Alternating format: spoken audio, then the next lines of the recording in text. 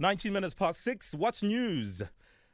Accused Zandile Mafe is being used as a scapegoat in Parliament, says his legal representative. So this is the man that has been accused of the fire that erupted in Parliament, along a list of other things.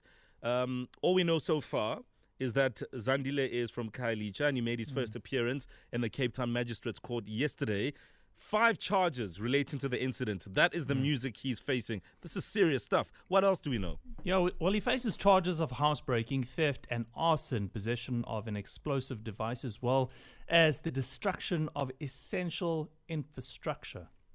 Now, his attorney, Luvuyo Godla, has stressed his client's innocence and feels that Mafe should have been released on bail on Tuesday, but it seems likely that the NPA is going to add more charges by the time the case goes back to court on that Tuesday, next Tuesday rather. And so I think it's important to get a sense here of the position in his legal team who say Zandile is a scapegoat. And joining us on the line is Zandile Mafe's advocate, Luvuyo Godla. Good morning and thank you for your time.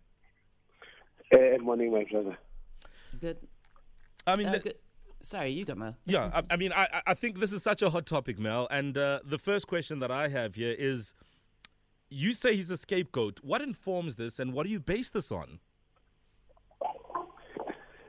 If regard is to be had to this first point, that this gentleman is an ordinary person from Khayelitsha area who does not know the operations of the parliament. And there's someone who would not have known. I can give you just a very short background that in Parliament, you first get SAPS guarding the precinct of Parliament, which is the outside, the yard of Parliament. And when you get inside the Parliament, inside the building, you get parliamentary security services. And you cannot say that all those people were not available at that time, and this person had the information in his possession that at that particular time, all of them will not be available. Hence, I say there must be someone behind. But this one is a scapegoat. And one thing which I might add to this is this. It would have been a disgrace for the police not to arrest anyone. So they had to arrest any person around. But looking at him, he does not have any interest in banning those documents in Parliament. This chap, he would not have known and be able to pick up precisely the floor that contains such crucial information. So hence I say, he does not have any interest. There is no link between him and what had happened.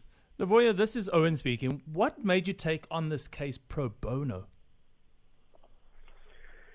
It's a requirement for every legal practitioner that at least, or you pick up it yourself.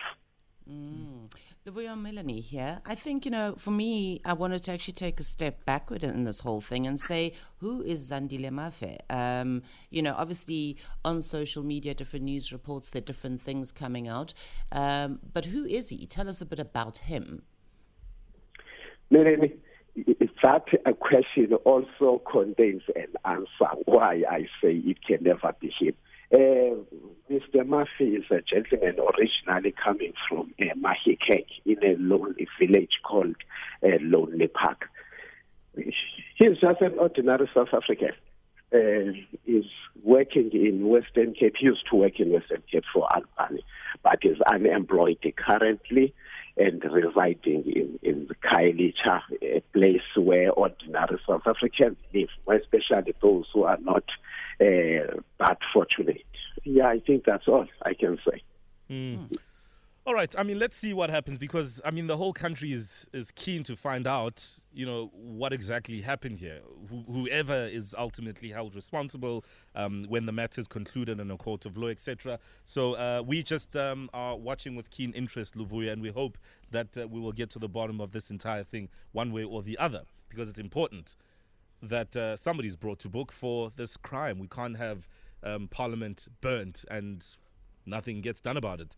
All right, so there you go. Zandile Mafe's legal representative, Luvuyo Godla. We appreciate your time. Thank you so much for speaking to us this morning. What do you make of this entire thing? Even these revelations that this is the man that's being fingered.